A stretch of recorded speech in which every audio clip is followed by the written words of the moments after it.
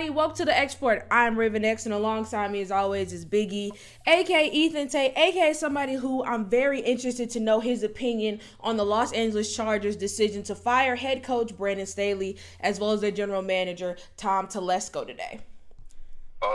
What's the LeBron meme that everybody shares after he won? It's about damn time. Yeah.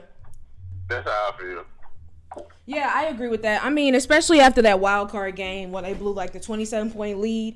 In that moment, it seemed like it was an inevitability that Brandon Staley was going to get fired. I didn't think it was going to take this long for it to happen, but I can't say I'm all that surprised, that it eventually did. And Tom Telesco as well. He's been a pretty good GM over the years, but it's clear for one reason or another that team is not working. And so I'm interested to see what they decide to do next. So in your opinion, do you think that the Chargers opening is the most appealing of all the potential head coach openings to come this offseason? 100%. Because you already have a franchise quarterback, you have weapons on offense, and you also have pieces on defense. I feel like with most of these other jobs that could potentially be open, you have one or the other. In the case of the Chargers, you have like playmakers on both sides of the ball. So I definitely think it's the most attractive head coaching job. I definitely think it's a great one. My only question is just cap flexibility. They don't have much of it. And so this offseason, whoever they bring in, both as a GM and as a head coach, they're going to have to do some maneuvering with regards to getting contracts in order. What do you want to do with Joey Bosa or Khalil Mack? Keenan Allen, we know, is wide receiver 1. Do you feel comfortable going in with Mike Williams as your wide receiver 2? What's up with Austin Eckler? There's just so many different questions that are going to be answered this offseason for this team. But even still, I mean, like you said, like you have your franchise quarterback. You know who your guy is going to be for at least the next 5 years. So that's a major weight off of whoever takes over shoulders. So I'm excited to see how it all shakes out. We got a dope show for you guys today. In addition to talking about what just went on with the Los Angeles Chargers, we're also going to kind of take a deep dive into Cam Newton's comments about the 4 quarterbacks he called game managers and whether or not we would take either prime Cam or these 4 quarterbacks in their prime.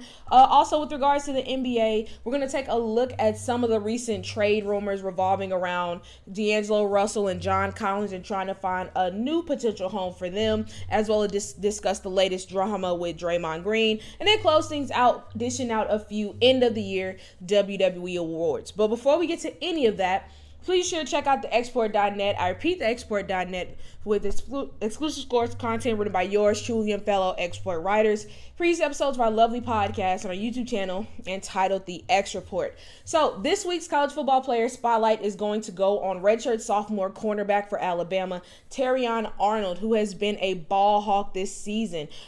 This year he has 61 tackles, a sack, a forced fumble, 5 interceptions, and 11 pass defenses. While you can make an argument between him and Kool-Aid McKinstry, the other top-tier corner at Alabama, as the best corner in this draft, personally, I'm a sucker for some good ball skills, and Arnold absolutely has that. And so with the draft rapidly approaching, what team do you think should take a look at him come April?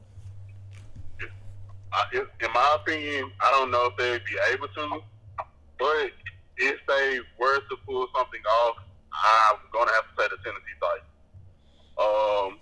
Because on the defensive side of the football, they pretty much have every position locked up outside of like secondary positions. So like the D-line's great, the linebackers are consistent, but the secondary has been bad, especially at corner. So I definitely think that the Titans should take a look. I don't know if they necessarily pull the trigger because I think the greater need is O-line, but I definitely think they should be somebody that's in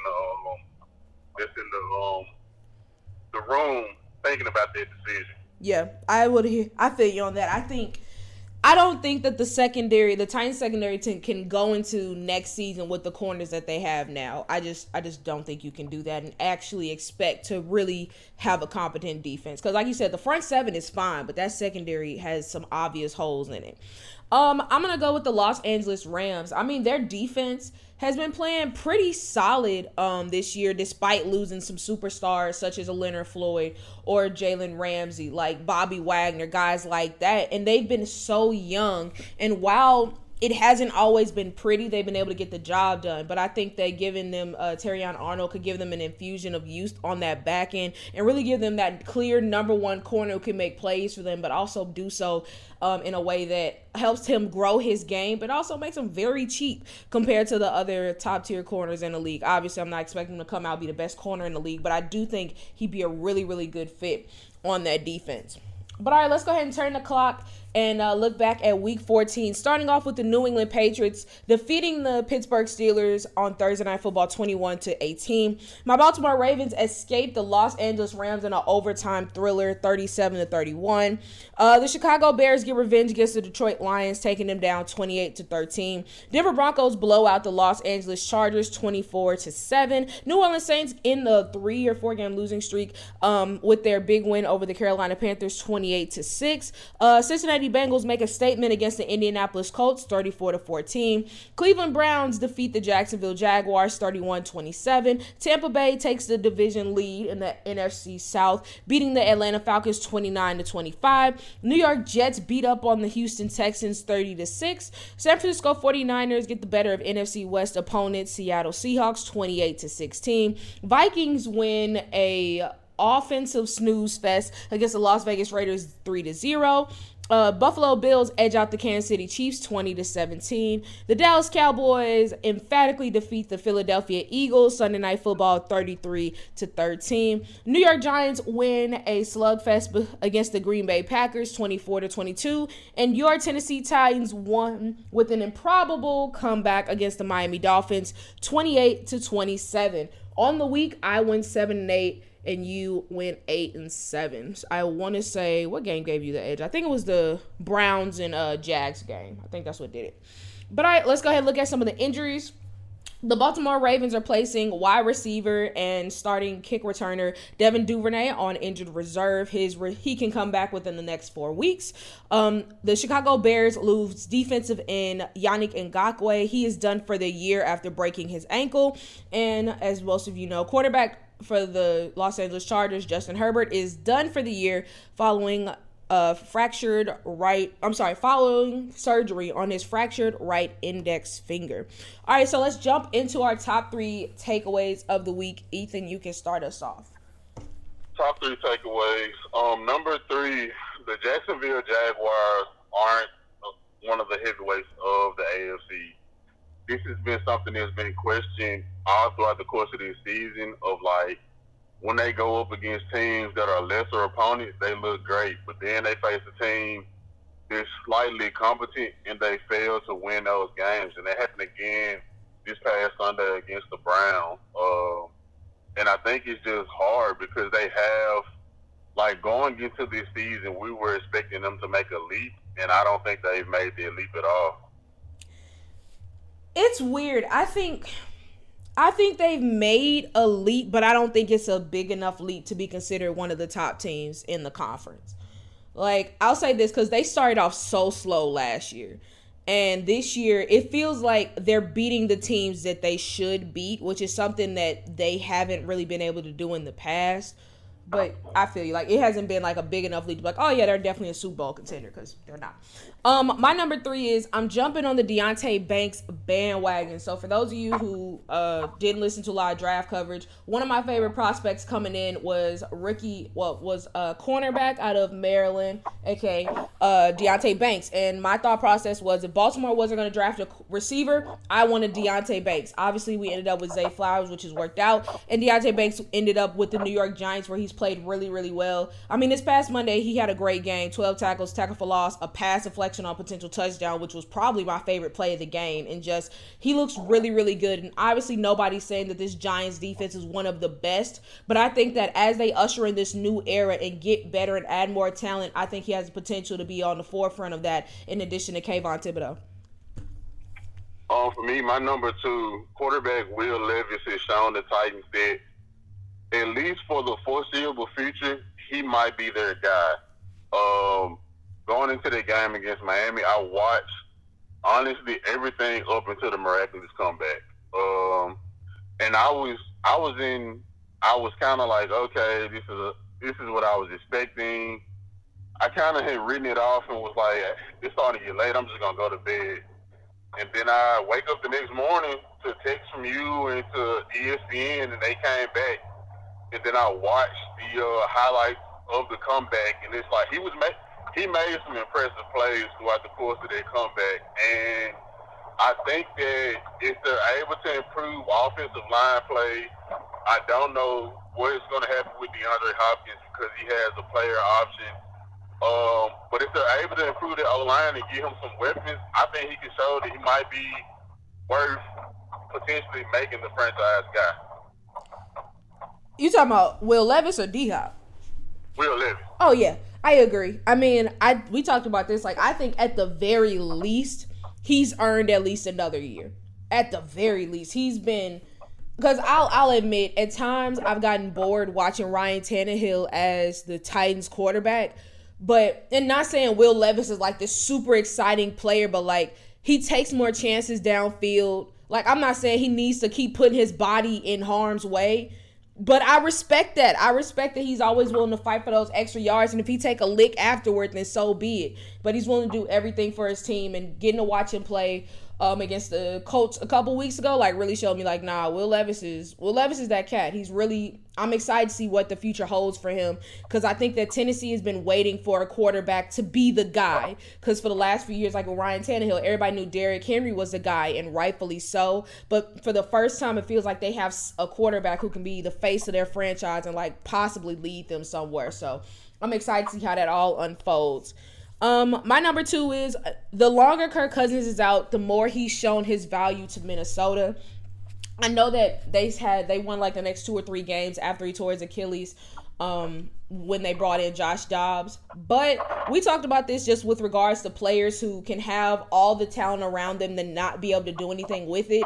This past game against the Raiders showed that, because the Raiders defense has definitely gotten better over the past few weeks, but there is no way that you should only have 3 points against them, especially when you have an offense as talented as the Vikings. Jay Jettis before he got hurt. Jordan Addison's still there. TJ Hawkinson's still there. KJ Osborne is solid. I always mention him, but he is. Ty Chandler, who's a good running back. Alexander Madison, who was playing well before he got hurt.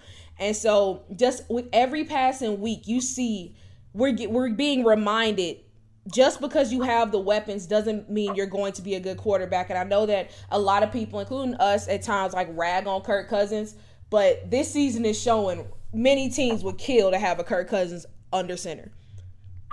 100%. Like, if being completely honest, if the Titans hadn't pulled the trigger on Will Levis and he's shown the signs, I would have been on the bandwagon to try to sign Kirk in the offseason. Absolutely. Because if Lamar went down, our offense would obviously change.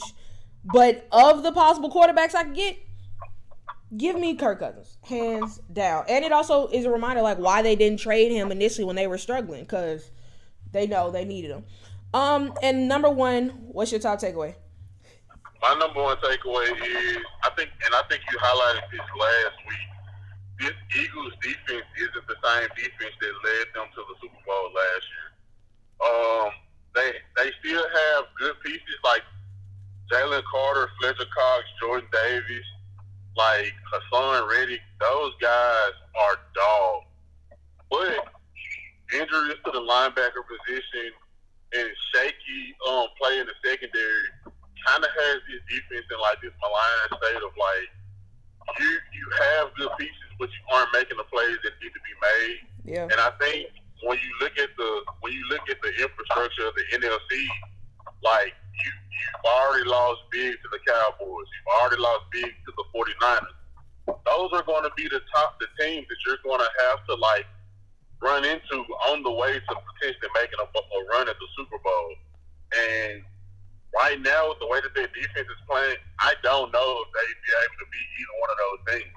Yeah, I mean, and it sucks because we know their offense is talented. Obviously, they made multiple different mistakes Sunday night, but at least their defense was like, just get us stopped. Because with that offense, you still feel like they got a chance to be in any game, but that defense just could not do anything. And I know that Aubrey, the kicker for Dallas. I want to say he had 15 points by himself. Like, I want to say he outscored the Eagles, like, personally. Like, and it's just like, it's frustrating because we know how good this Eagles defense can be. And like you said, like, there's so much talent there. But for the past few weeks, they just have not been able to put it together. And the offense has not been able to cover up their sins. So, I don't know what it's going to take. I hope they pull it together because I do like the Eagles. But who knows how it's all going to shake out. All right, and then my number one, it also relates to the Jags, but I'm going to say the Jags made a mistake letting Trevor Lawrence play on Sunday.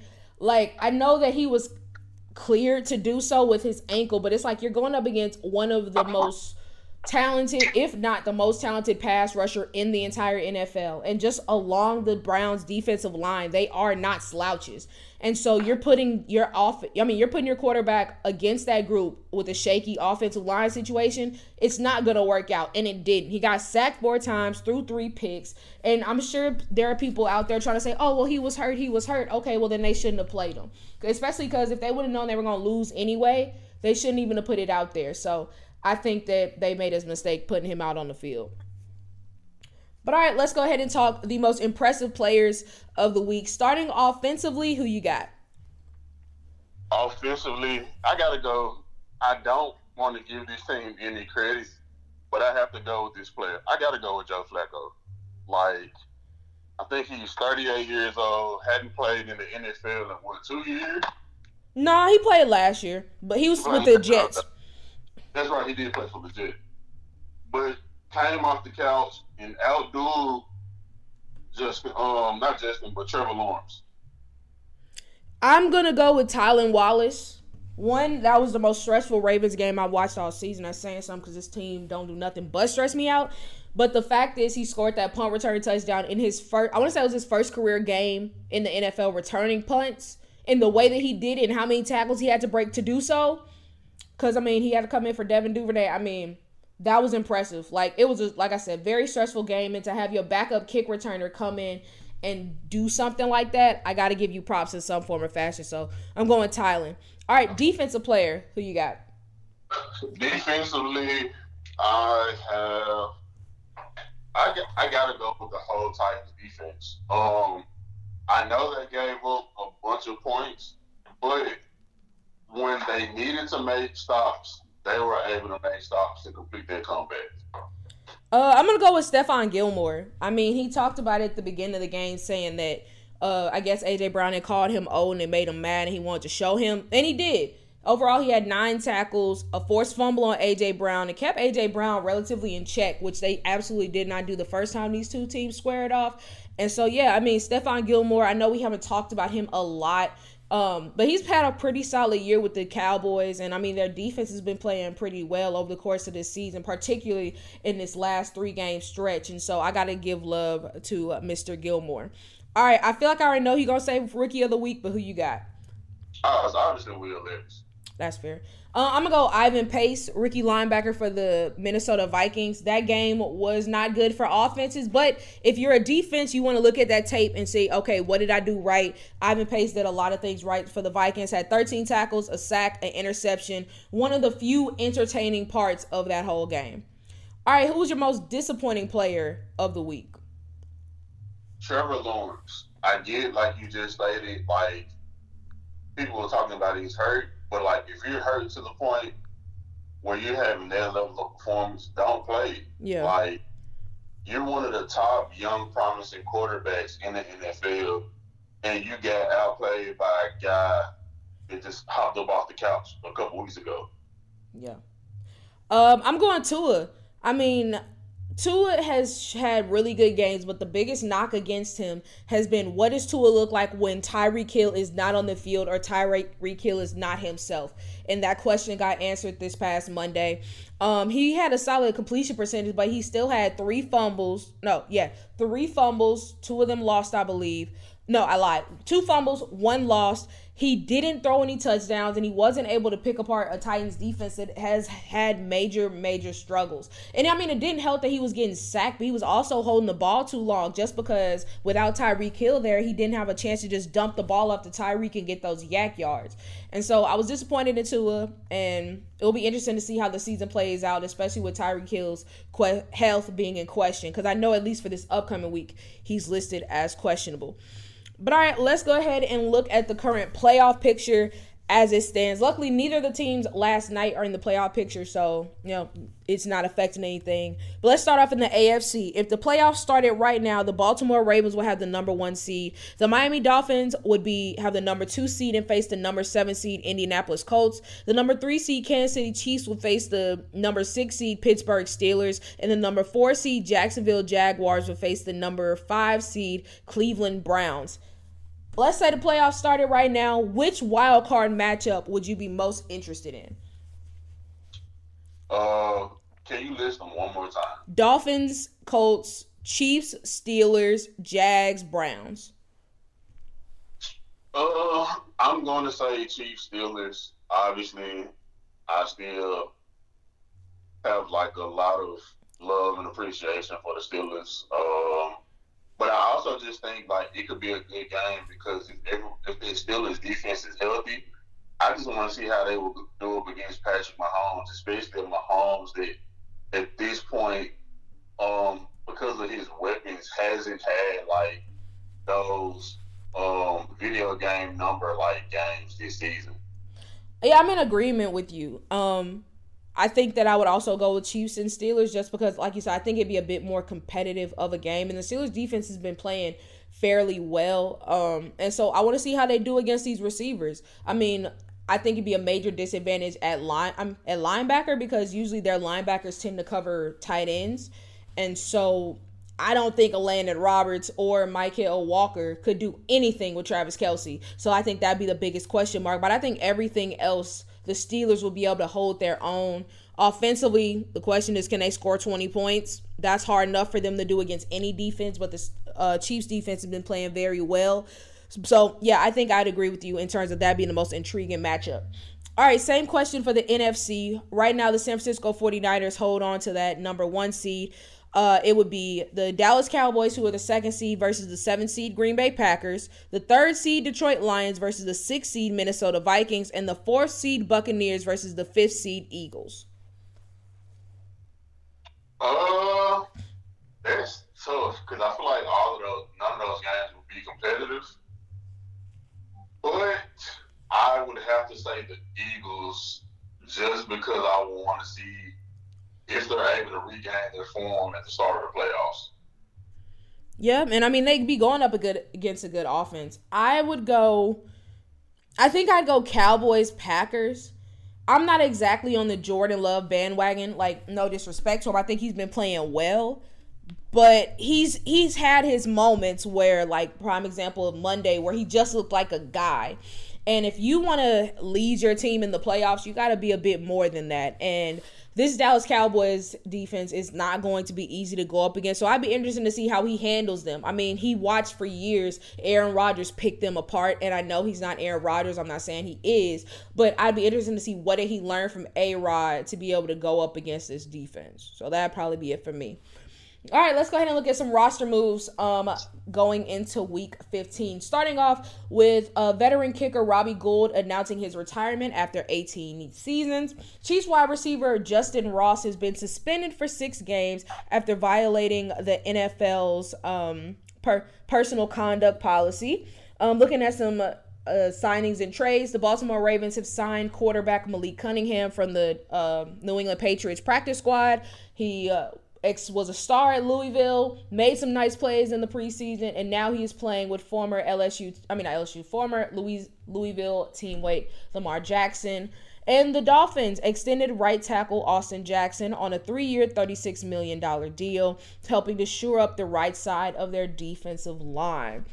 So we talked about this a bit at the top, but Cam Newton caused a stir this week when he mentioned some of the NFL players who were game managers, mentioning Brock Purdy, Tua Tagovailoa, Jared Goff, and Dak Prescott, and people lost their freaking minds. You would have thought that he said they were trash, they were garbage, they shouldn't be in the NFL with the backlash that Cam Newton has gotten, including some people even questioning the legitimacy of his career and what he accomplished when he was in the NFL. And so we could easily play a game of, are these quarterbacks really game managers or not? But that's too easy. Instead, what we're going to do is we're going to compare prime Cam and who he was at his best to the quarterbacks that he mentioned and the teams they are on now, and which one we would rather have. And so we're going to start off with prime Cam versus Tua Tagovailoa. If the Dolphins had their choice, which quarterback do you think would be a better fit for their offense? If they had a choice, I'm going to be honest. I think they still go with Tua because Tua is more accurate than Cam. I'd agree with that. He has a better deep ball. But I don't, again, I'm not saying Tua's better than Cam, but in this situation, I would agree with you. Yeah. Cam Newton or Brock Purdy? I'm going to say Cam because I feel like with the way that their offense is constructed and the players around it, like Cam could make the plays that Brock Purdy has made, but he also will bring an element that Brock Purdy really doesn't have, which is their rushing capability. Mm-hmm. So I'm going to say Cam. I'd agree with that. And again, now, alternatively from Miami, it's not like Brock Purdy is throwing 50-yard bombs every game. Like most of his players, most of what he has to do is throw the ball short, let the guys like Debo or Brandon Ayuk or George Kittle make plays underneath. And I mean, you got Christian McCaffrey again, who he used to play with in Carolina. I'd agree with you. I would go Cam as well. All right, this is an easy one. Cam Newton or Jared Goff? Cam. Yeah, easily, hands down. Especially with the way that Jared Goff's been playing this past few games, definitely Cam. All right, last but not least, Cam or Dak Prescott? Cam, because I feel like Cam is just an upgraded he can do everything that Dak can do, but just better. That and also his run ability, I think, forces defenses to They can't just not stack the box. They can't just not have a quarterback spy. Dak isn't just going to really run on you. He rarely ever does. Whereas Cam is such a threat to where it's like, you don't even want to risk it. And so, yeah, I would agree with you on that. And so today he came out with a response to what everybody is saying. And so he mentioned in his opinion, there's only 4 or 5 quarterbacks who are game changers. And he said Patrick Mahomes, Josh Allen, Joe Burrow, Lamar Jackson, and Aaron Rodgers. Would you agree with that list? I would. I would put Jalen Hurts on the outside looking in of that list, but I would agree with that list. I would. At this very moment, I would probably put Jalen Hurts over Aaron. But I don't think I'd put either of them up there right now. Aaron a couple years ago, absolutely, no question. But we don't know what Aaron Rodgers we're actually going to get. And then Jalen coming into the season, hands down, the Super Bowl is a perfect example of it. But, he really hasn't had a game like that with the exception of the Bills game where he really just put the team on his back and carried. So I would definitely say 4, but I don't know if I'd go 5. But all right, let's go ahead and keep talking about some controversial opinions. One of the most controversial players in the league right now is DK Metcalf, who has clearly been frustrated, whether it be unfollowing the Seahawks on social media, whether it be constantly starting fights with players or in my favorite moment, suplexing Fred Warner this past week, throwing down helmets, just visibly upset, especially during this Seahawks recent losing streak. It's got me questioning, is it believable or buffoonery that this will be the last season that DK Metcalf wears a Seahawks uniform? I think it's believable. From the stance of him being frustrated, to being honest, I think, Pete Carroll has had a reputation for losing his players and losing the locker room, i.e. the Legion of Boom, that whole team. And I think, like, having a guy like DK around could be the start of that. Because, I mean, you look at it from the stance of, like, everybody else on the team. Everybody else seemed to be cool. Yeah. Like, but DK is the only one that's disgruntled. And, like, you don't want that to potentially affect the whole locker room. So I think this is his last year in the Seahawks uniform. I'm going to say it's believable as well. And also because everybody else in the locker room seems to be, like, real even keeled. But DK has always been somebody who shows his emotions. Like, DK is very emotional when he is on the field, and I'm sure that translates to the rest of life, but we don't know like that. And I think that if you are Pete Carroll, like you said, like, you don't want that to mess up your locker room because you do have a solid young roster. You don't want him to, like, getting ahead of Jackson Smith and Jigba, and then, dang, maybe Jackson Smith and Jigba starts acting like that after his rookie year's ends. Maybe Kenneth Walker starts getting like that, and he gets frustrated. And I think that it's frustrating because DK is obviously talented and his frustrations are warranted. Losing 4 straight games suck. But you also got to know how to, like, handle yourself. And for a team like Seattle who has not been afraid of getting rid of talented players, it would not shock me if these antics continue and they're like, you know what, forget it. We're just going to move on. Especially because it's not like they're working on a contract. He already signed a contract, I think, last year, the year before. And it's a relatively short deal. So, yeah, I think it's believable as well. All right, you mentioned Joe Flacco as your most impressive offensive player this week, and rightfully so. He had a great game in a pivotal game against the Jacksonville Jaguars. Afterwards, star defensive end Myles Garrett said this about Mr. Flacco. He's elite. He's a dragon. I can't explain it. Man picks up the playbook, scans through it, downloads the plays, and throws for 300 yards. Everybody is on the Flacco train, but the Browns have yet to clinch a playoff spot. Right now, they're the 5th seed in the AFC. And over the next 4 weeks, they got the Bears, Texans, Jets, Bengals. Believable or buffoonery, Joe Flacco will lead the Browns to the playoffs. I'm going to say it's believable because their defense is still the stronger part of their unit. They like to run the ball, and their schedule isn't bad. It'll be different if they were going up against a couple of hard hitters. Like if Joe Burrow was playing in their Bengals game, I might say no. But I think just like from who they have left on their schedule, I know they probably will face C.J. Stroud. But I think their defense could carry them, and Joe Flacco can just game manage, and they make the playoffs. I think it's believable, but I don't know if it's going to happen. And it's not totally on them why I say this. Like, I think that if you look at the AFC picture, there are 6 teams that are 7-6 right now. And so let's say they lose this week against the Bears. If the Broncos win, they're going to jump them in the playoff standings. If the Steelers win, they're going to jump them. If the Texans win, I believe they would jump them. The Bills are another team up there. The Colts, like just about there are 6 teams nipping at your heels to where you can't make a mistake. And so, like I said, if they were to lose this weekend and another team wins, they can get bounced and possibly even be knocked out of the playoff picture entirely. And so there's just so little margin for error.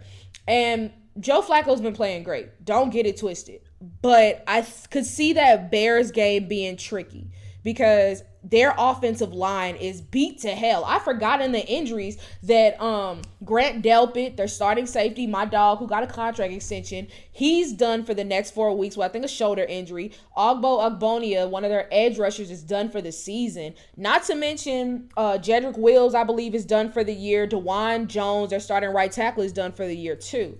And so Montez Sweat, I could see him putting a lot of pressure on Joe Flacco and that leading to mistakes. The Texans defense, you got to deal with Will Anderson, Jonathan Grenard, and then Derek Stingley back there. That could lead to mistakes. The Jets, we don't even really got to get into detail on that. Or Trey Hendrickson, who just had a great game against Indianapolis. And so I trust their defense against all these offenses. Don't get it twisted. I just don't know if I trust Joe Burrow enough to where if he doesn't have all the time in the world to block, he's going to be able to make a play because he's not going to do it with his legs. And so I think that's what trips me up. I think they can do it, but I just don't think they will, if that makes sense. All right, last thing before we move on to our game picks, keeping things in the AFC North. Following the two latest brutal losses for the Pittsburgh Steelers, it's got people calling the team out, not just externally in the media, but in the locker room and former players. For example, following the game, Minkah Fitzpatrick got candid with his teammates and said, dudes just think that because they're wearing the black and gold that they're gonna win games. And I think we need to check that mentality and make people realize they gotta earn that mentality. Also, Big Ben, aka Ben Roethlisberger, talked about his former team and their latest struggles on his podcast and said maybe the tradition of the Pittsburgh Steelers is done. He also added, you can't afford in the second half of games to burn silly timeouts and to not have them late in the game. To me, that's bad coaching. That's a crazy thing to think because, like, we talk about the Patriot way, but the Steelers have a very similar, like, philosophy in their own right. It just does not necessarily have a name. But, like, you see the Steelers and you just kind of expect a certain level of consistency that hasn't been there. So, believable or buffoonery, the respected Steelers mentality is long gone. I'm gonna say believable. I don't think it's long gone, but I think it's starting to show the signs of, like, fading away. I think the Steelers, like, they've had this tradition for, like, decades, not even years, but decades. And it's a different time and different age. And I think, like, you're going to have to adapt that type of tradition that you guys have. Like, I think about when you look at it, the two teams that were referencing, the Patriots and the Steelers, like, they haven't adapted their ways since their glory days. And that's telling. Like, you look at the top teams in the NFL now, like, they have their, like, culture, but it's like a culture that's kind of set in the new age of football and the new age of player. And I think that's the piece that the Steelers and the Patriots don't have. It's like they haven't really adapted to the times. And it's only, like, case in point, you have, like, the situation with George Pickens and Deontay Johnson. Like, yes, we've seen wide receivers be frustrated that they aren't getting the ball, but, like, it's ways that you can kind of, like, appease them. Like, hey, if it means throwing them a screen just so they can touch the ball, right, like, do something like that. And I think that's more so what it is like the Steelers' way needs to adapt and kind of grow to continue. Yeah, I'm going to say, yeah, I'm with you. I don't think it's totally gone because we've absolutely seen it, like, throughout this season. Like, we're going to beat you because we're going to beat you up on defense and we are going to pound the rock. And I can understand the frustration for wide receivers like a George Pickens, where at Georgia, yeah, y'all ran the ball a lot, but you were still getting yours. Deontay Johnson, who's been with the system, I mean, he's been a part of those offenses with Big Ben where they tried to throw the ball more. And it was working for a while. But now that it's not, because the pass game has just not been good all year, and you're kind of being enforced to situations to, like, not just run the ball because defenses are trying to key in on that, it's becoming a problem. And so it's crazy because, like, defensively, I think it's there. And I think maybe that's why I don't think it's long gone yet. But like you said, offensively, they just have such an archaic way of thinking that it's been holding them back because they have the talent, minus at quarterback, to be at worst a top 15 offense in the NFL. By comparison, they are one of the worst. Like, I think they average like 16.2 points in a game, which I think is, I know it's no better than 27th in the league. And on the alternative, like, you look at the game this weekend, they're going up against the Colts, who are averaging over 24 points per game. And let's be honest, and this isn't a knock, the Steelers offensively have much more talent than the Colts do. But why do they make it work? Because of great coaching. Because their coaching and their offense is created in a way to where it works in the NFL today. Whereas the Steelers offense, no matter how much talent they have, they're not adapting with the times, which is a problem. So for the first time I think I probably ever said since, like, really watching football, the Steelers offense is the one that really needs to step up. They're the ones that are going to have to start carrying the load because it's clear that the defense can't do it no more. Not because they're bad, but because it's just not working. So I'm interested to see how it all shakes out. But I agree with you. I think it is starting to fade. But all right, let's make game picks. Starting off with 3 games this Saturday. First one at noon Central Time, 1 o'clock my time. The Cincinnati Bengals versus the Minnesota Vikings. Obviously, I'm excited for this game because it's low-key an LSU Bowl. And so Jamar Chase, wide receiver for the Cincinnati Bengals, was asked about Jay Jettis and who's better between them. He said, I'm the best. I don't feel like we're the 2 best. I'm the best. So it got me to thinking. I've got Bengals winning. But who do you think has more yards, Jay Jettis or Jamar? I'm going to say Jamar because who's going to be QB for the Vikings? Nick Mullins. Yeah, I'm going to say Jamar. Felt that. Who you got winning the game? Bengals. Yep, we're in agreement on both. I love Jay Jettis. But also, honestly, I'm kind of shocked that he's playing after, like, his chest injury. Like, he had to go to the hospital for it. Luckily, it was nothing too crazy, but I'm in a contract year. Y'all not about to mess up my money. I want to come back.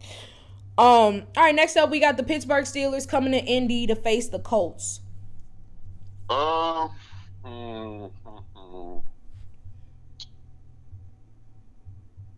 going to say Steelers because they have this weird thing of every time you feel like they're about to be out, they find a way to win the game that you don't expect them to win. Felt that. All right, last game on Saturday. The Denver Broncos heading to Motown to face the Lions. This is tough. I'm going to pick Broncos because I don't trust Jared Goff right now. I don't think this is tough because, like you stated, Jared Goff hasn't played great recently. The Broncos defense is like made this spectacular turnaround, and like Russ is looking like the Russ of old, so I'm gonna say Broncos. All right, next up we got Kansas City Chiefs versus the New England Patriots. The Chiefs should win this game, but you know football is weird. Yeah, I'm gonna say Chiefs. Next up, we got the New York Jets versus the Miami Dolphins. Honestly, regardless of if Tyreek Hill plays or not, I think Dolphins win that game. Dolphins. Cleveland Browns versus the Chicago Bears. Taking total personal feelings out of it, I'm going Browns. Browns. Houston Texans with seemingly out C.J. Stroud. Davis Mills look like he's going to get the start against your Tennessee Titans. I'm going to say Titans. This is a very tough one to pick. I think I'm going to go Texans. I'm not confident in it. I'll say this. I trust the Texans secondary more. So that's what's going to give me the nod. New Orleans Saints hosting the New York Giants. I'm going to say Giants. Okay. I'm going to go Saints. I'm not confident in it, but I'm going to go Saints. Atlanta Falcons versus the Carolina Panthers. Falcons should win, but I would not be mad to see the Panthers get their second win of the season. Falcons. Tampa Bay Buccaneers versus the Green Bay Packers.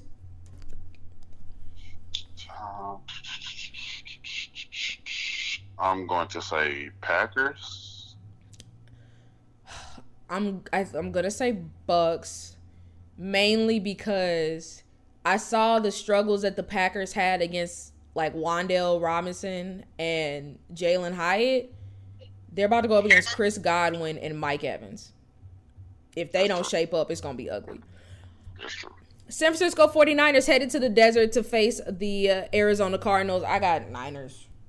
Niners by 30. Los Angeles Rams hosting the Washington Commanders. I'm going to say Rams. This was an easy one for me just because that Rams offense is legit. Like, Puka is great. Cooper Kupp is the man. Kyron Williams has been really good. Matthew Stafford looks competent. I know that defense can't stop nobody, but that offense can go with just about anybody. All right, this is possibly game of the week. Dallas Cowboys head into Buffalo to face the Bills. Oh, Cowboys, because the Bills' defense hasn't been great. I'm going to go Bills because the Bills' defense hasn't been great, but I think that they're starting to get momentum at the right time. And I think this is going to sound weird. I don't think that the Cowboys defense has faced a better quarterback this season than Josh Allen. And I love me some Jalen Hurts. I think Jalen Hurts is very good. But he hasn't played like that top 3 quarterback has. And I've seen Josh Allen do it. The problem is he's going to throw you some picks. And that's bound to happen. He's going to throw at least 1 or 2 this Sunday. But I still think they pull it off. Baltimore Ravens heading to Jacksonville to face the Jags Sunday Night Football. Ravens. I hope we're both right. All right, last but certainly not least, Monday Night Football. The Philadelphia Eagles hoping to get back on track against the Seattle Seahawks. I think this can be their get-right game. I got Philly. I got Philly, too. All right, let's talk the offensive, defensive, and rookie players we are watching this week. Offensively, I'm watching Jared Goff. I've said it multiple times throughout the show, and I mean it. I don't trust him. However, this defense that they're going against, the Broncos defense has been playing well, but they're not this star-studded group. Outside of Pat Surtain, it's easy for casual fans not to be able to recognize any of their players. And, I mean, you have talent. Really, you just got to not mess up. Because if they can sustain drives, they can score. But it all starts with Jared Goff being able to have ball security. For me, it has to be nobody but Josh Allen. This is the most scrutiny he's faced, I feel like, in his whole career. He's kind of bounced back, but if he goes out and he loses this game against Dallas and they don't make the playoffs, I think, like, this is when he finally will receive the level of flack that he should for like the past couple of seasons. I do agree with you there because he's gotten off. So even like leading the league in picks, people are still trying to say he's a top quarterback. Like, yeah. Come on now, chill. Defensively, I'm watching Montez Sweat. I mentioned it a little bit earlier when we were playing our game, Believable Buffoonery. But the Browns are down. They're starting left tackle and they're starting and backup right tackle. Montez Sweat has been playing great since coming over to Chicago, and I think that he's going to get that privilege that a lot of great defensive ends get, where they can line up on either side. They just pick the most favorable matchup and line up and go. And I think that he can have a really, really big game, which the Bears are going to need if they're going to want to get their offense short field to win this game. For me, defensively, I'm going to be looking at the Steelers linebacking core.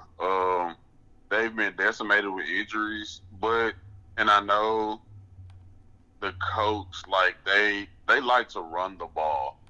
And that's how I can see the coach winning this game, is if they're able to, like, get the run game going, make the game easier for Gardner Minshew. That's how they win. So if the Steelers linebackers can slow down their run game and kind of make the coach one-dimensional, I feel like this their main way of winning that game. Ricky, I'm watching is your boy Will Levis. I mean, without CJ Stroud out, I'm kind of disappointed. I think it'd make for a better game. But Will Levis, I mean, this is your opportunity coming off a great momentum shifting game against the Miami Dolphins. Now it's your time because, I mean, Houston is solid, but they don't have the horses that Miami does. So Davis Mills might be able to get some stuff going, but if you're Will Levis, you arguably have better players to get the ball up to compared to Houston. And so now you can show it off. Yeah, I'm in agreement with Will Levis as well. All right, and then last but not least, team I'm calling out, obviously Baltimore. We can clinch a playoff spot this week. We would have to win, and like 2 other teams would have to lose. It's a lot of other stuff that I don't care about. All I care about is long as we handle our business, we're going to be in the playoffs. And a win like this against a team like the Jacksonville Jaguars, who are also in the playoff hunt and probably going to win the division, it's a good testament. And plus, our defense needs to get right game because we got our asses kicked. For me, the team I'm calling out is a team that I never thought that I would want to see win a game. I'm calling out the Dallas Cowboys. If y'all want to do one thing, force Josh Allen into like 2 or 3 interceptions and blow them out. Because, granted, I despise the Cowboys. But what I'm starting to like hate equally as much as the Cowboys is the way that people put Josh Allen on this pedestal after he plays and he continues to play mediocre because he makes a splash play or two here and there. And it's like, and then you have other quarterbacks that I think can play better or have played better. And when they make a mistake, it's like the Antichrist came. Yeah. So do me a solid. Just go ahead and end this Josh Allen parade, please. All I'm going to say on that tip before we move on to NBA is, for anybody who thinks that Josh Allen has played better than Lamar this year, you're insane. Merry Christmas. All right, let's go ahead and move on to the NBA, starting with our Eastern Mamba of the week. I got to go Giannis. I mean, 64 points is amazing, but I mean, he's just been great per usual. I feel you. I would join you there. Only reason I'm not joining you there, don't get me wrong, 64 points, 64 points.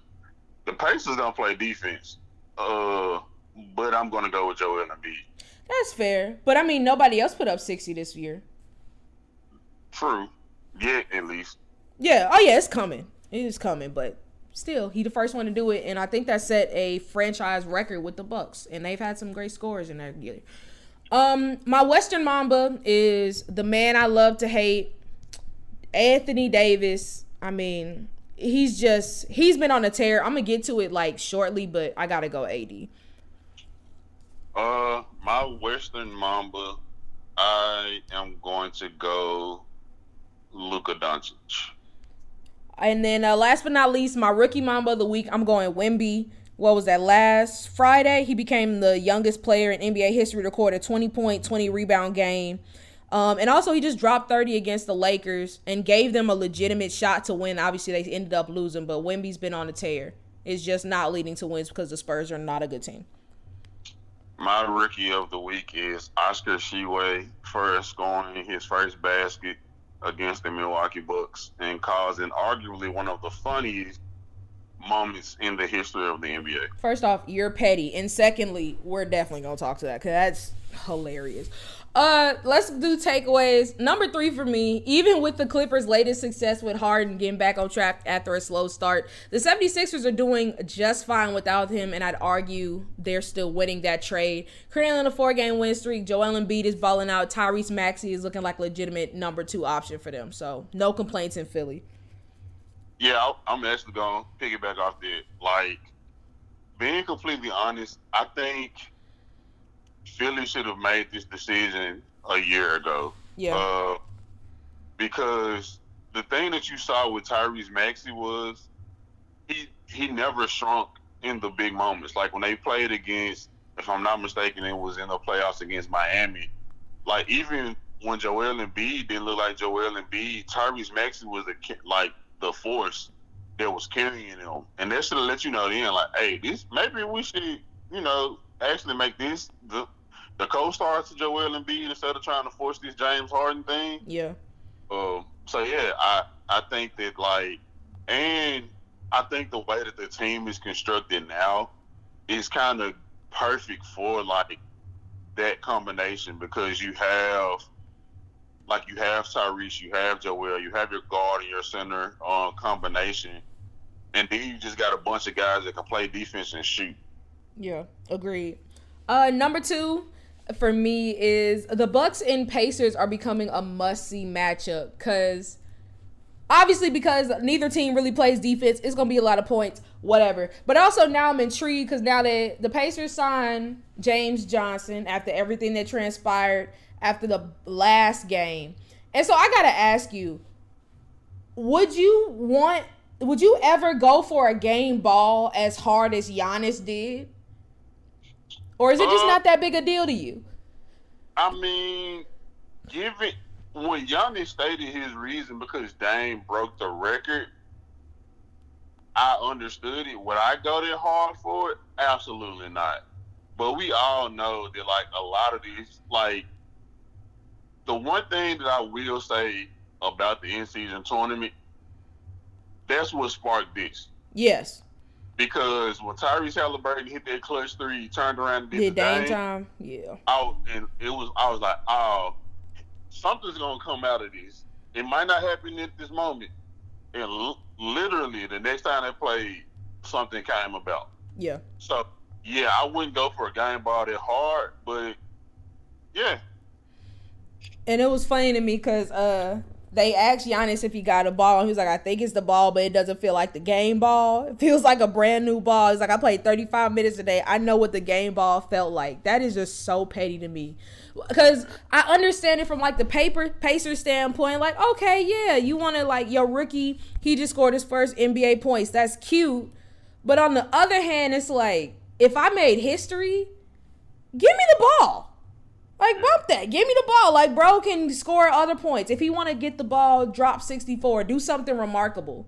So, I also want to blame the, like, Bucks, like, coaching staff and stuff. Because I feel like in these situations, these are the things where it's like, you let it be known, like, once Giannis scored 64, like, hey, we're going to take this ball. But you can say it, but that don't mean they're going to give it to you easily. I mean, they were at home. It's different if they were in Indiana. They were at home. Still, because I think the Pacers player had it like in the regulation, or like they took it from them.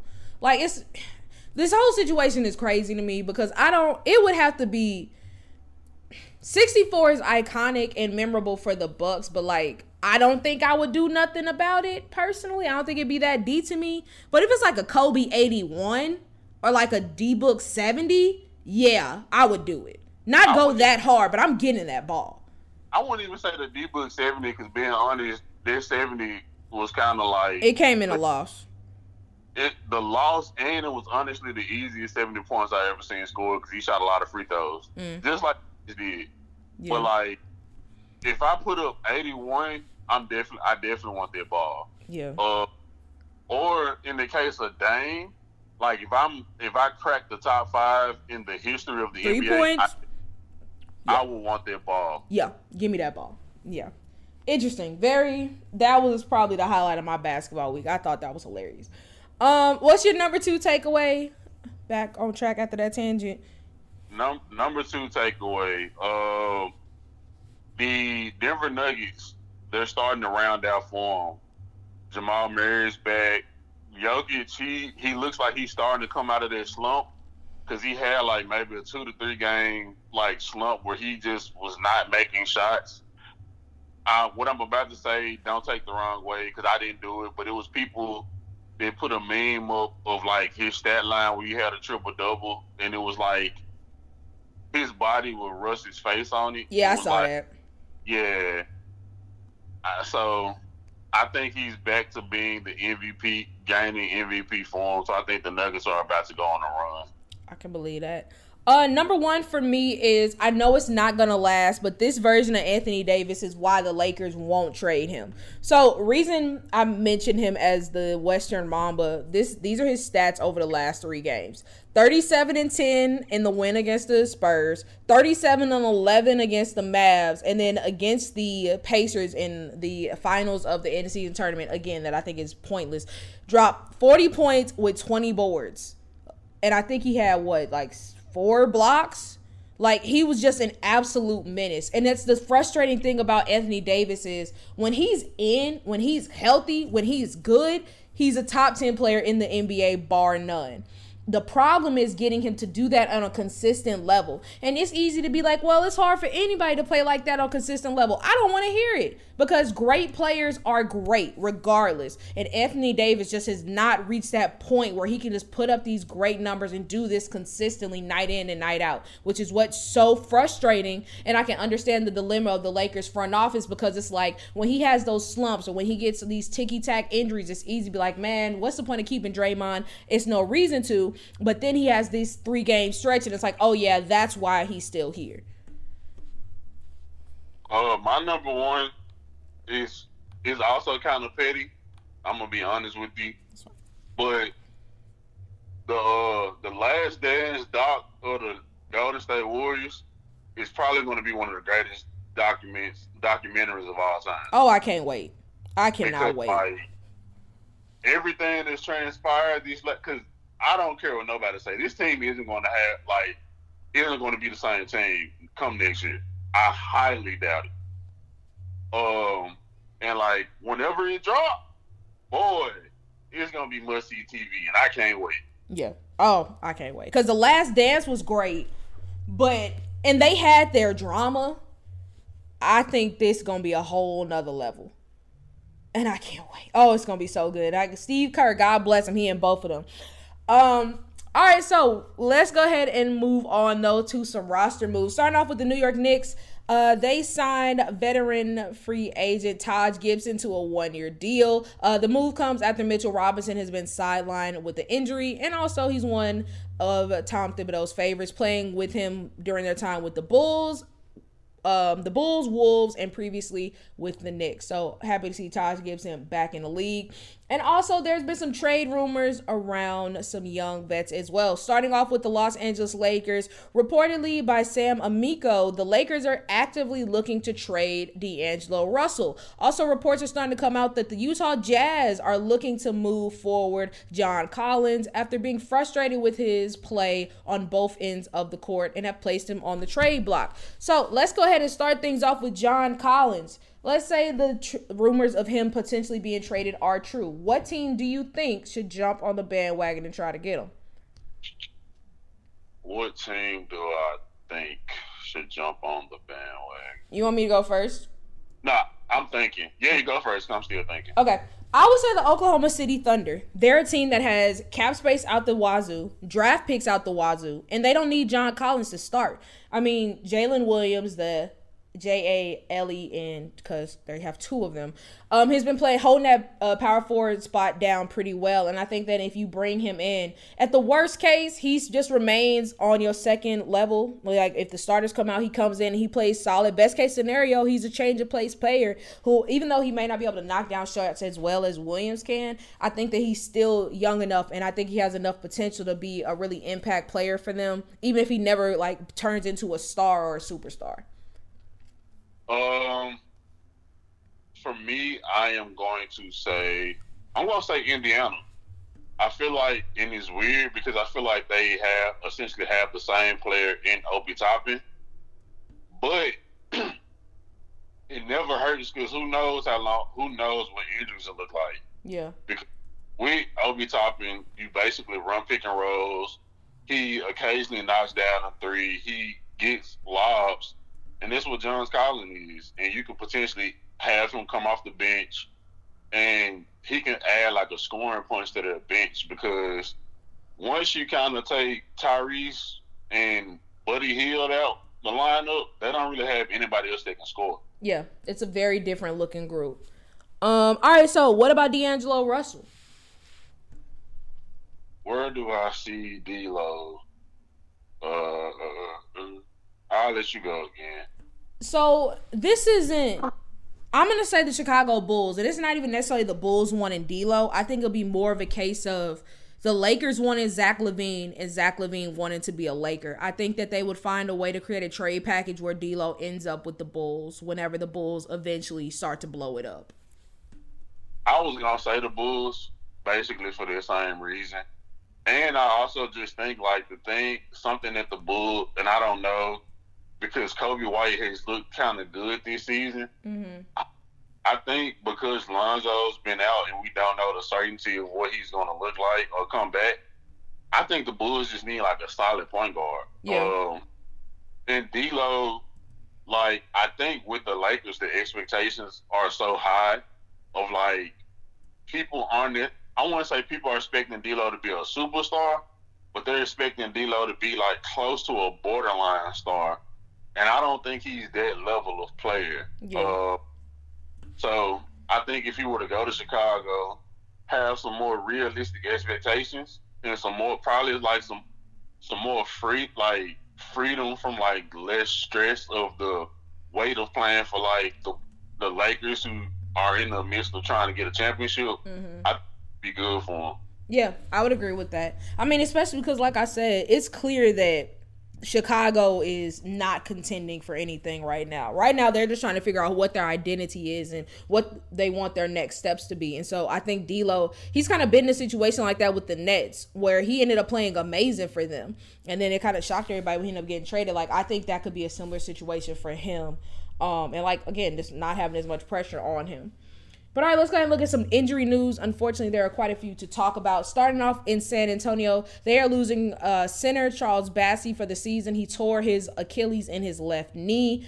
The Dallas Mavericks are losing guard Kyrie Irving after he suffered a heel contusion but avoided a substantial injury after teammate Dwight Powell landed on his right leg. So speedy recoveries to them.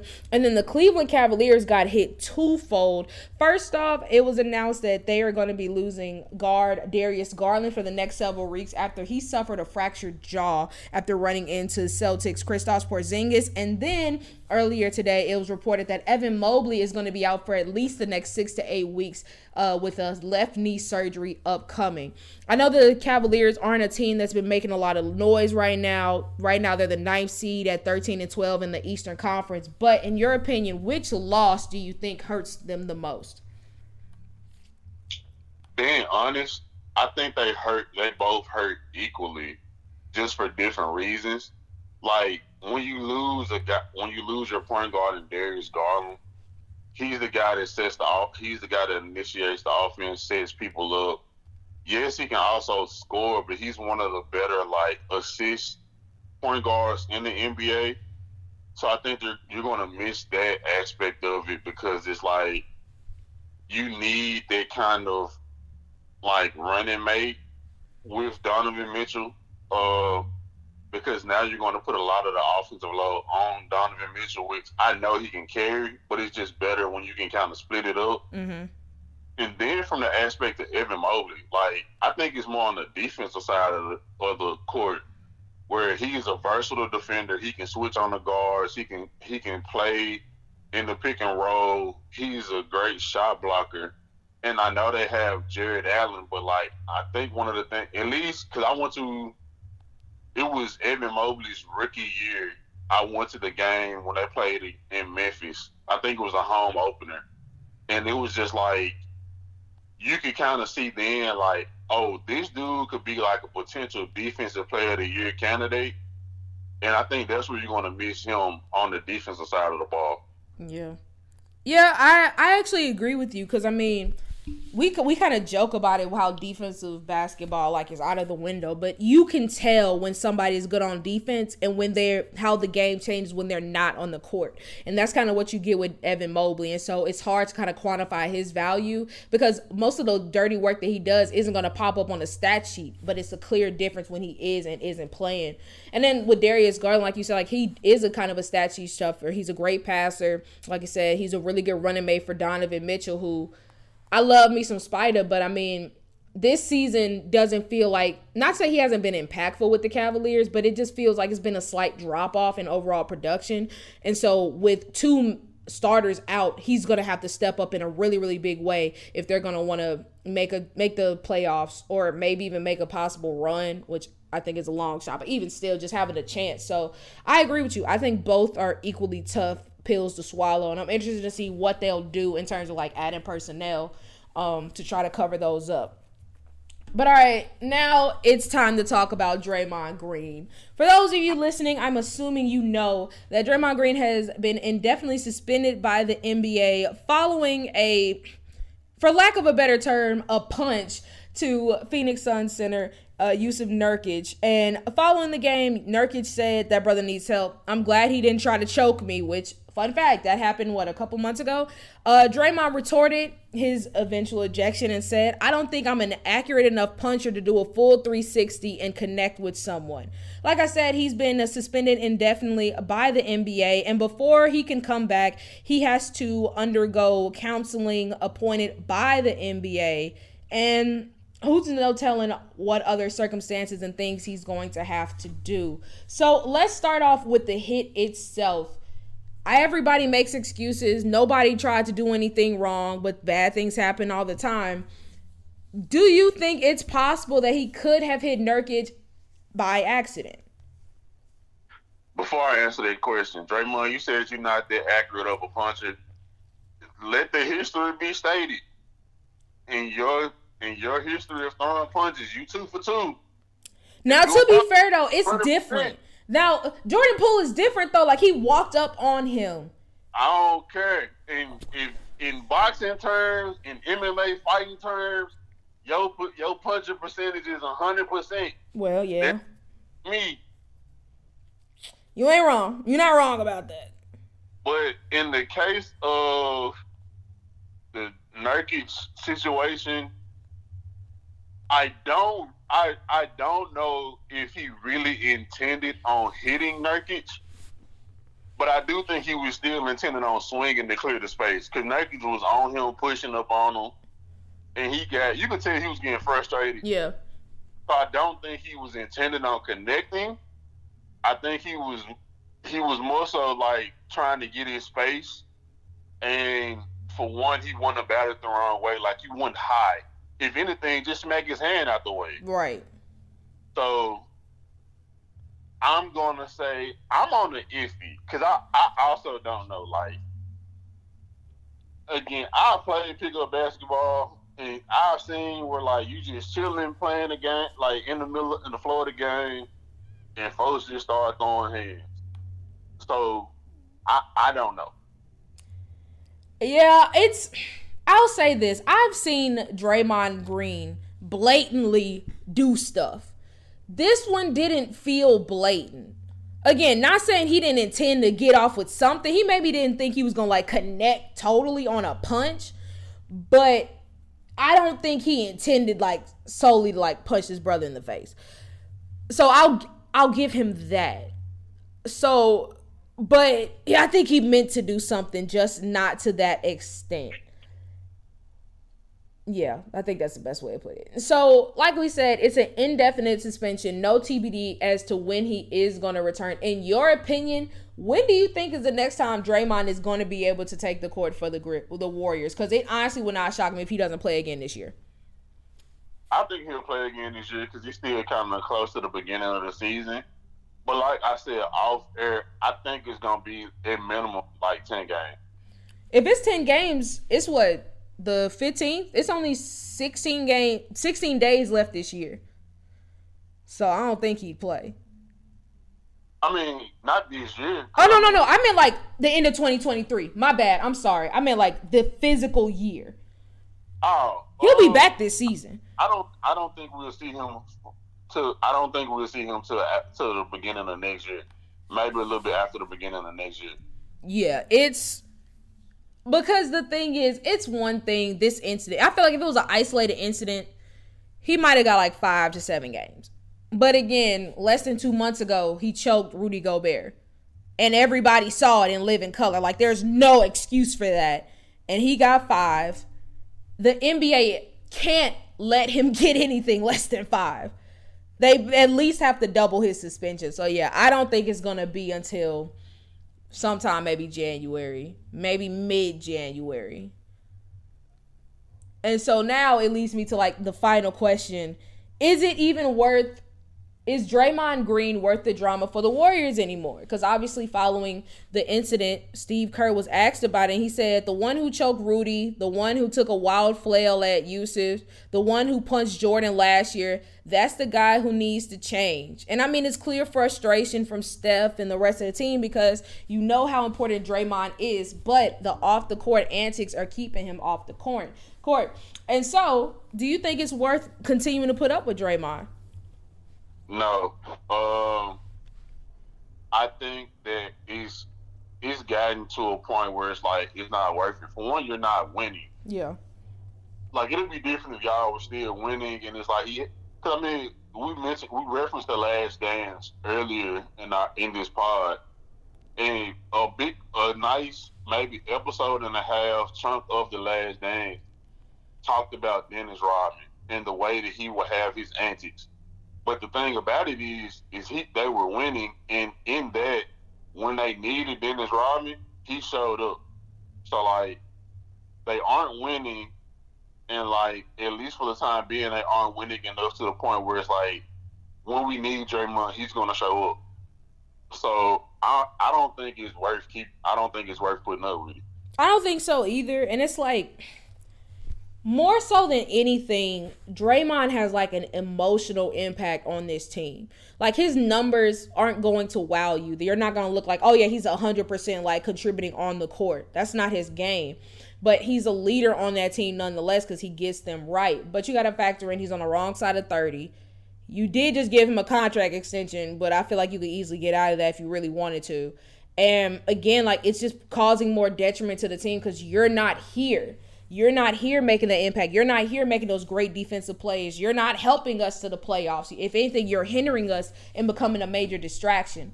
And so if you're already the Warriors, who already have a lot of other questions to ask regarding your roster, which we're going to get to in a second, I don't think it's worth it either. And I think it would not shock me if they were like, you know what, Draymond, it's been fun. We love you. We always going to love you. You always got a place in our hearts in this franchise, but you will not be playing here anymore. And I don't think anybody could really blame him for that. But all right, moving on to our game of believable or buffoonery, let's talk about another Warrior who has been struggling, and that is Klay Thompson. In recent games, he's been benched in crunch time simply because he's not making the impact that you would like. Steve Kerr, when asked about leaving Klay, Wiggins, and Looney on the bench in close games, said, I just felt like tonight I had the guys who were playing the best. I've been patient. Tonight did not feel like a night to have a lot of patience. And he wasn't totally wrong. And Klay Thompson, who doesn't seem to take much accountability about his play, even admitted, I've been playing like crap. We talked about this in the offseason about the potential of him getting an extension.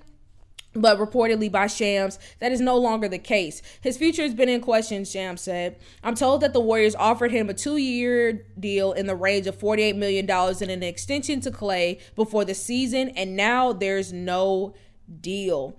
Right now, he's averaging 15.4 points per game, shooting 39.7% from the field and 34.3% from three. So, believable or buffoonery, this will be the last season we will see Klay Thompson in a Warriors uniform.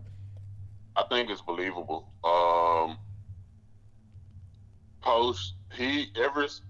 Last season, I think he had a really good season, but still, ever since he's come back from those injuries, he just hasn't looked like the same player. And obviously, there's nothing to kind of like brush over. But I just think it's one of those things to where it's like, okay,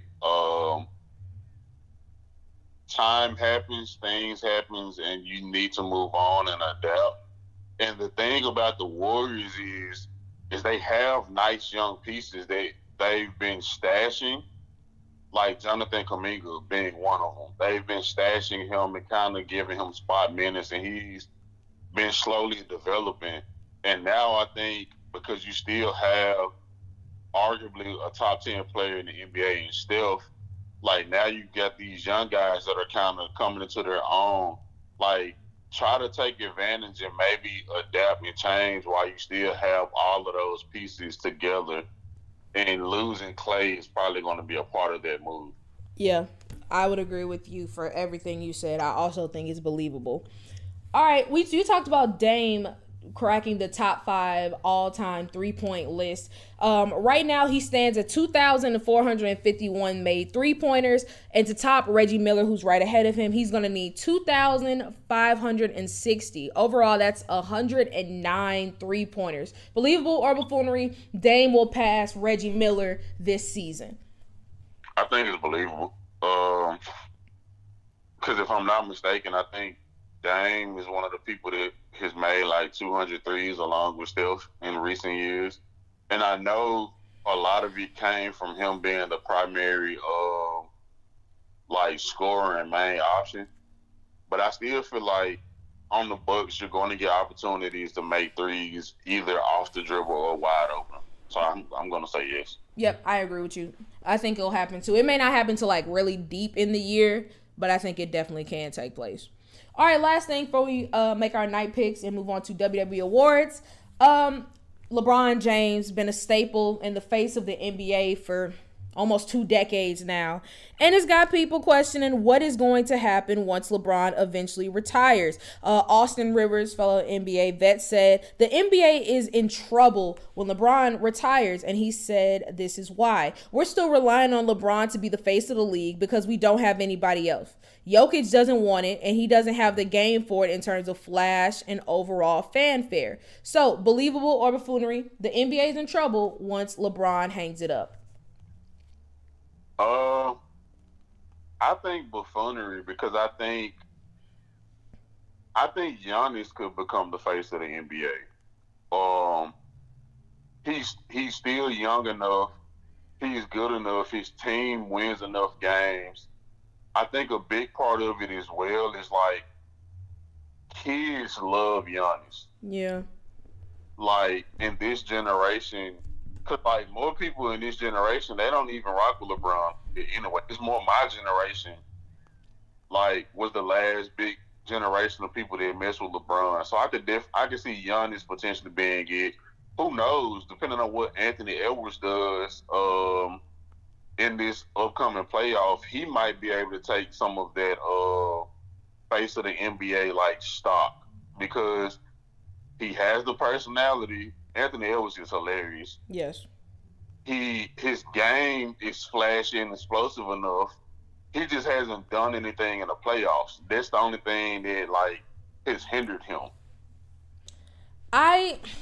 It's weird because I think LeBron has established himself as one of the most recognizable athletes in the nation, period. Not in the nation, in the world.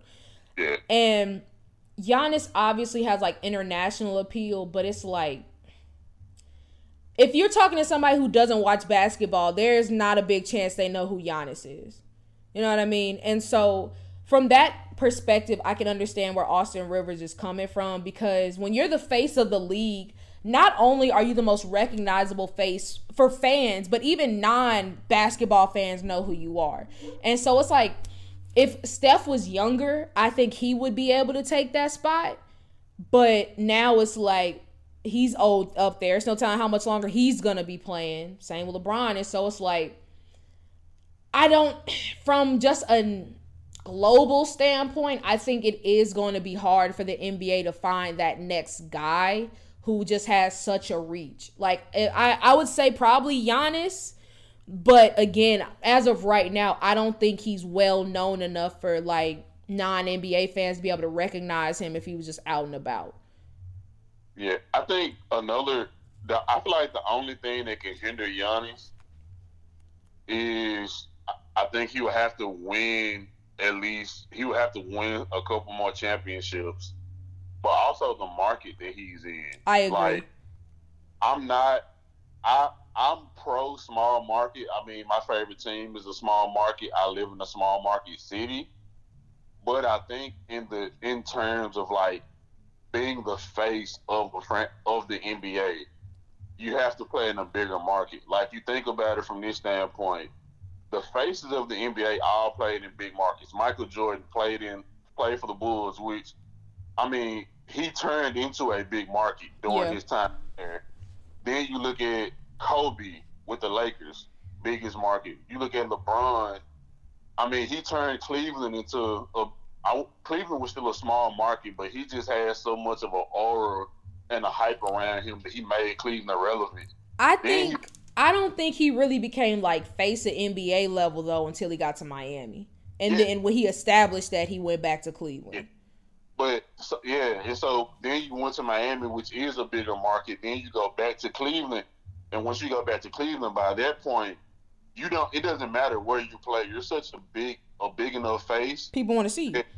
You're going to have that notoriety, and then in the latter portion of your career, now you're in LA. So like, I think that also plays a part because right now we don't have outside of LeBron in LA. Excuse me. We don't have any other big market players in big markets. Like we have Jason Tatum, but like I don't know. Jason Tatum also falls in their lane of like, you're going to have to win in the playoffs because every year the Celtics have one of the best rosters assembled and they don't capitalize in the playoffs. So yeah, I don't know. Yeah, I think like I said, in terms of NBA fans, I think it'll be fine. But like outside of it, it's gonna be tough. Cause also like LeBron goes to other like non-NBA big events like movie premieres and red carpets and stuff like that. Is Giannis really about to do all that? No. And I don't blame him. I wouldn't want to do it either. But yeah, I think from that retrospect, I think the NBA would be in trouble. But all right, let's go ahead and make these game picks real quick. Starting off with the Detroit Pistons heading to Philly to face the 76ers. I got Sixers. Sixers by 20 piece. Yeah, it wouldn't shock me. Indiana Pacers going to DC to face the Wizards. I got Pacers. Pacers. New Orleans Pelicans heading to Charlotte to face the Hornets. I got Pelicans. Pels. Orlando Magic heading to Boston. I got Boston, but I think it's going to be a good game. Boston. Los Angeles Lakers versus the Clippers. I mean, not Clippers, I'm sorry. Versus the Spurs. Spurs currently on a 18-game losing streak. I'm sorry, but I think they make it 19. Yeah, Lakers. Atlanta Hawks versus the Toronto Raptors. I'm going Hawks. Raptors. Dylan Brooks is back in Memphis for the first time since leaving the team, going against the Grizzlies. I got Grizzlies. This will be the second game I've gone to all season. We better win. Yeah. You just because it's against DB. Like, in the shit he been talking, you got to get your lick back. New York Knicks versus the Phoenix Suns. I'm going Suns. Fine. All right, last but certainly not least, it's time to give out some end of the year WWE awards. For those of you who have been around, you know we do this every year. But for those of you who are new, each year we get some categories together and kind of recap the 2023 WWE year as a whole. So that's what me and Ethan are gonna do real quick. Gonna talk about some categories. There'll be more coming later in the year, so look out for that. But let's just go ahead and start off with who we think had the best heel turn this year. Best heel turn. I'm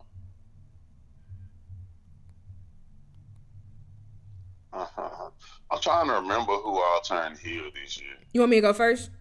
Yeah. I'm gonna go Trish Stratus. I'll admit, and we talked about this like when it happened that on that match in Raw, like I thought it was done kind of sloppy. I didn't think it looked that good.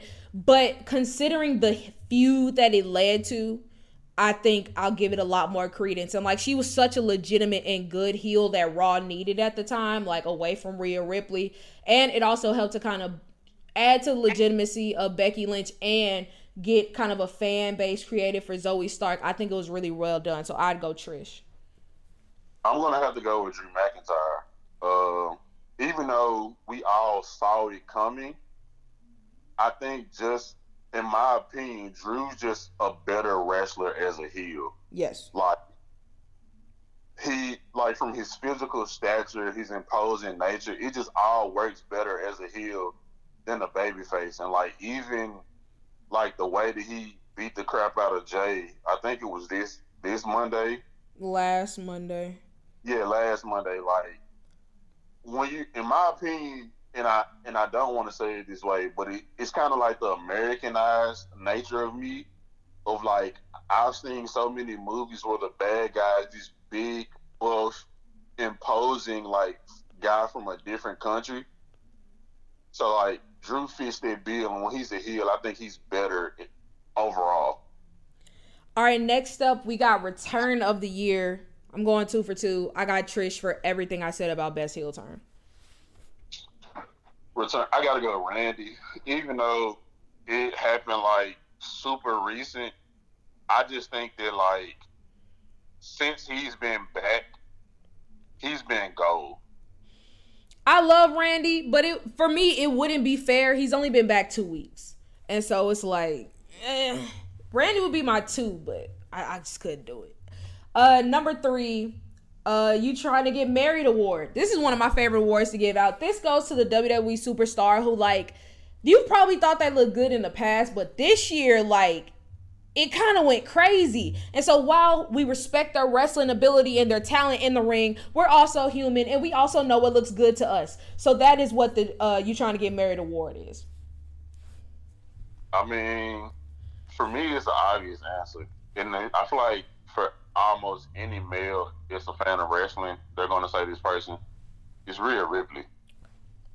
That's totally fair. I'm going Angelo Dawkins. Pretty much, if you ask me, Raven, what is your type? Angelo Dawkins is it. Well, I'll get into that more later on, but yeah, definitely Angelo Dawkins. All right, next up, another favorite of mine, the How Are You Not Dead award. This award goes to a wrestler or wrestlers who had such a crazy spot this year that you're wondering how they were able to get up and keep wrestling or even just survive. Randy is getting this. Well, it's not even Randy. It's JD McDonough. That RKO off the top of the cage. Like, I couldn't even build up the courage, I think, to just dive limp from that height. Yeah. So, like, I got to give it to him. Yeah, for sure, because that's a good one. Honestly, I think I told you this. I climbed a ladder for the first time. I think it was like 10 feet tall. And it made me have such an appreciation for wrestlers because, like, there's no way in hell I could jump off this. Nonetheless, you want me to jump off of a 20-foot, so actually get thrown off of it and hope that this man catches me and it's still going to hurt because he's going to RKO me? No shot. But I'm going to go with, this is kind of a boring answer, but whatever. I'm going the Intercontinental Championship triple threat because you would think, like, after so much pressure being put on your chest and your heart, you would think something would happen, right? You would think your body wouldn't be able to take all of that. Especially, like, if you got Gunther, Sheamus, and Drew McIntyre doing it, like, I'm not saying your heart should stop, but you would think something, I don't think you should be able to, like, move as well afterwards. But all right, next up, we got Female Superstar of the Year. That's self-explanatory. Yeah. I feel like the obvious answer is Rhea. So I'm going to not go with I'm going to try to give a non-obvious answer. I am going to say Zoe Stark. That's real. That's dope. I'm going the obvious answer. I'm going Rhea. Just because Rhea was already popping coming into this year. But now it's like Rhea Ripley has cemented herself as like one of the faces of WWE and arguably the most popular person on Raw in general. And I mean, she's earned it. I mean, her championship run hasn't been great, but her gimmick is perfect for her. Her entrance music is perfect for her. Promos are perfect for her. Like, as much as I'd love to see it like translate to better storylines, who she is as a wrestler is top notch. All right, Male Superstar of the Year. I'm going to say Cody. I'm going Seth. I think I would give it to Seth just because Seth has kind of been, obviously Roman is like the guy. And for the last couple years, he's been the sole champion. But Seth has been the guy doing all the dirty work, showing up every week, like putting on the stellar matches. And to see him finally be able to like lead to a world title has been amazing. And I'm happy for him. Like, we talked about this. I may be getting slightly bored of Seth, but not when he's in the ring just because he's just so good. And it can have a good match with just about everybody. And it was nice to see him get his due this year. I'm actually changing my pick. Okay. Because as you were talking, I thought about this person. Gunther. Gunther was a dog. Gunther was my best champion. Like, when we do full awards or when that episode comes out, he was my best champion of the year. Gunther is a man. All right, and then last but not least, this isn't necessarily an award. It's just a final result. Each year we do Psychic of the Year when it's multiple people making pay-per-view / premium live event predictions. And we say who's the Psychic of the Year, and it was me. I had 5 definitive pay-per-view wins. So pat myself on the back. I had 5. Embryo had 2, and then you had 1. I think it was Crown Jewel was the one that you definitively won. But yeah, those are WWE awards. Like I said, closer to the end of the year, we will have like a longer episode with more categories. It's gonna be me and Embryo, so stay tuned for that. That was a blast and a half to record. And Ethan, before we get up out of here, anything you wanted to say? Go Titans, go Grizz. Speaking of wrestling, so I have a question for you. Okay. Let's say we take all of the NBA tough guys and we put them in a Royal Rumble. Who do you think wins? It's a great question. At this very moment, I think I'm gonna say Steven Adams because I think he'd be the hardest for them to actually get out of the ring. And he's strong enough to where he would be able to take bodies out. And unless like people are coming together to tag team to get him out, I think he'd be a very hard elimination. So I would go Steven Adams. See, the only reason I guess because I'm a Grizzlies fan, I don't consider him like what I mean by tough guy. Oh, you mean like just menaces to a society? Yeah, like okay. I'm going James Johnson because he's gonna knock you out and then just throw you out the ring. I'm either gonna go James Johnson or I'm going Isaiah Stewart because like dude is like 6'8", 250. The thing about Isaiah Stewart is I think he's just has when he gets mad, it's like he sees red. He doesn't really like have like he's not able to like control himself when he gets that upset. And I think that would like work to his disadvantage because if you get him riled up enough and he has all that adrenaline pumping, you can just easily like sideswipe him and throw him out the ring. That's true. But if it was like just a big old like fight, I probably would say Isaiah Stewart. Honestly, I'm chaotic. We talked about this. Like, I just want to see Draymond and James Jones square up, or Isaiah Stewart and Draymond square up. Just because I was talking about this. I'm sorry, what'd you say? No, I was gonna say so on the Isaiah Stewart front. I don't know if you saw it, but like this was obviously before the Nurkic punch. I think after Draymond came back, it was a little situation between Draymond and Isaiah Stewart, and Draymond kind of chilled out. Hey, it's all fun and games till the bully get bullied. Yeah. So yeah, I think it'd be a situation like that, cause yeah. I was telling one of my coworkers, like, this is when I miss DeMarcus Cousins. Because DeMarcus Cousins, had he been there, Draymond would never try this with Boogie. Ever. What were we going to say? I'm sorry, I think it cut out. No, I was just saying, oh, yeah, 100%. So, yeah, but yeah, Royal Rumble, I would think I would go James Johnson. That would be my pick. But, yeah, thank y'all for listening.